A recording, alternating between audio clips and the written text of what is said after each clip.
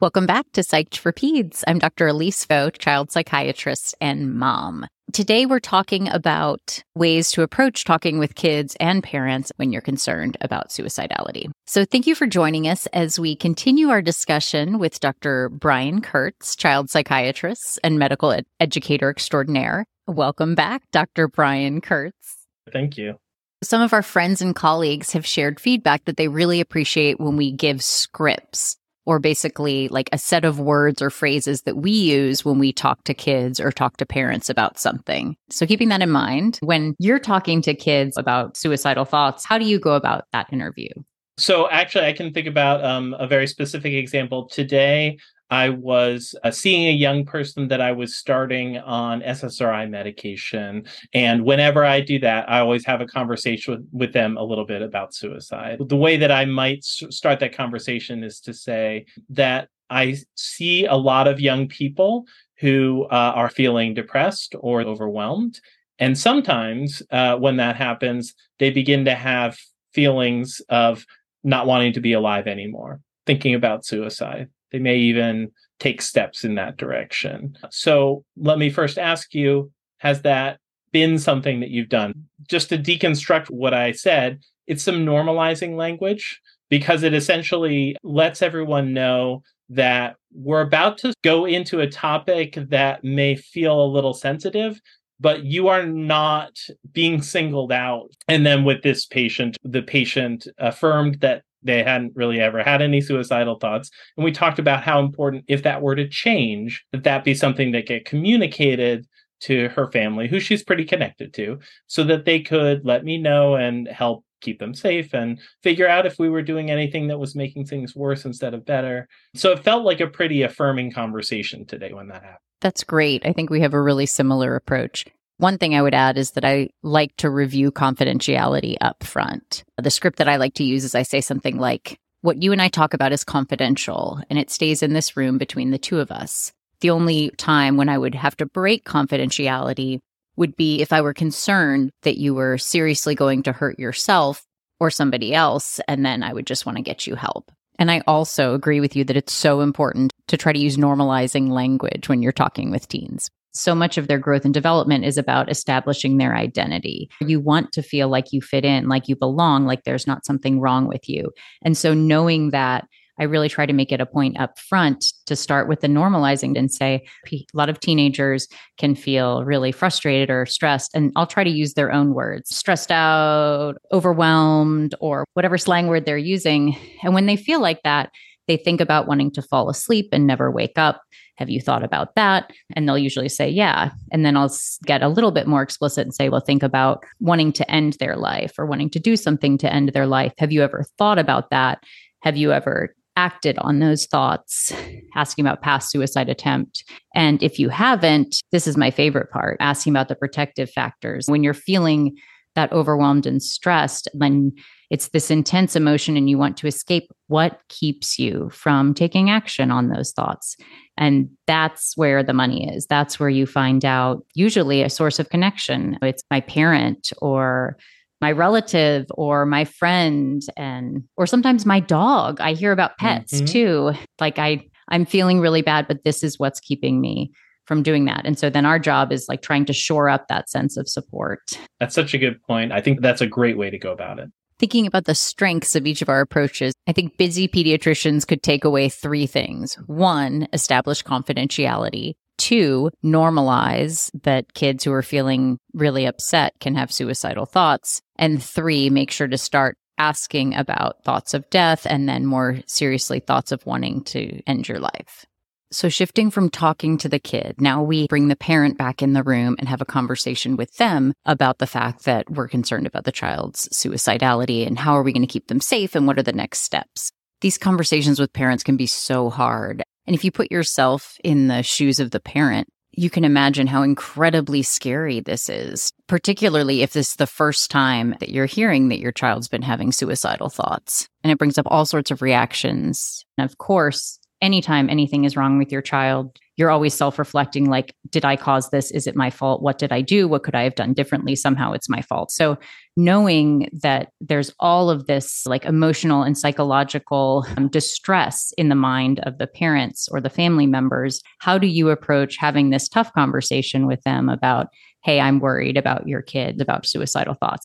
I think there's some degree of vibe check that happens. And so I'm looking at the way that they're communicating with their nonverbals, right? Their facial expressions, their body language.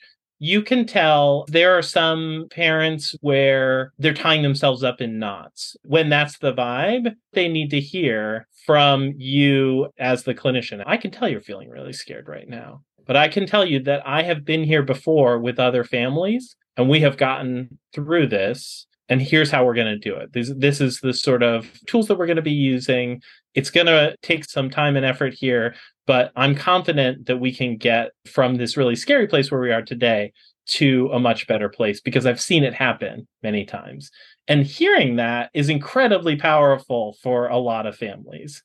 I think another kind of a vibe can be denial. It feels so out of the blue that you can see some parents are beginning to tell themselves a narrative that it's not really the case.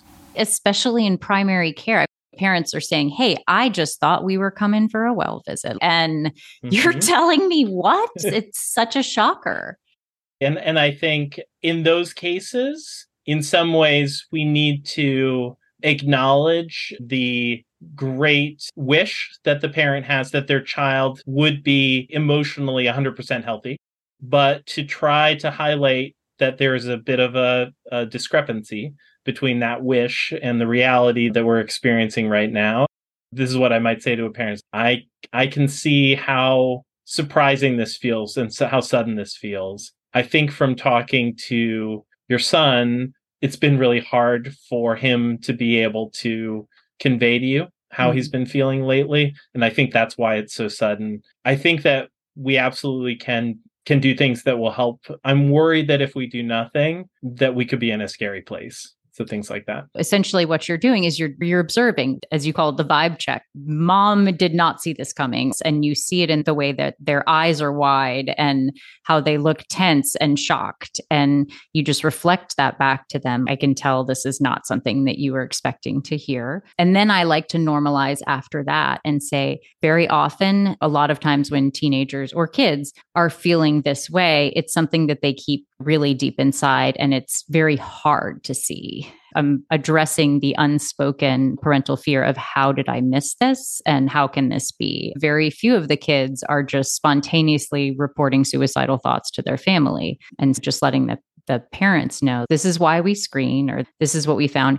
And I love the part that you said too about all of the confidence and the hope that here's where we are and we have a plan and here is what we're going to do to try to help your child feel better. I had a supervisor that once told me that when some patients and families are feeling so overwhelmed by a situation that they can't be hopeful, that they can't summon hope within themselves, that it may be our job as the person taking care of them to try to carry the hope for them. That's awesome. That's beautiful. As I'm getting older, I'm seeing more and more of this, not just from the perspective of the clinician taking care of the kid in the family, but the perspective of a loved one or extended family member or family friend. And you really begin to appreciate this can be so hard and everything that's going on and develop a lot more empathy for what the families are going through. This is a bit of a tangent, but it's worth saying because it requires so much that we summon within ourselves to help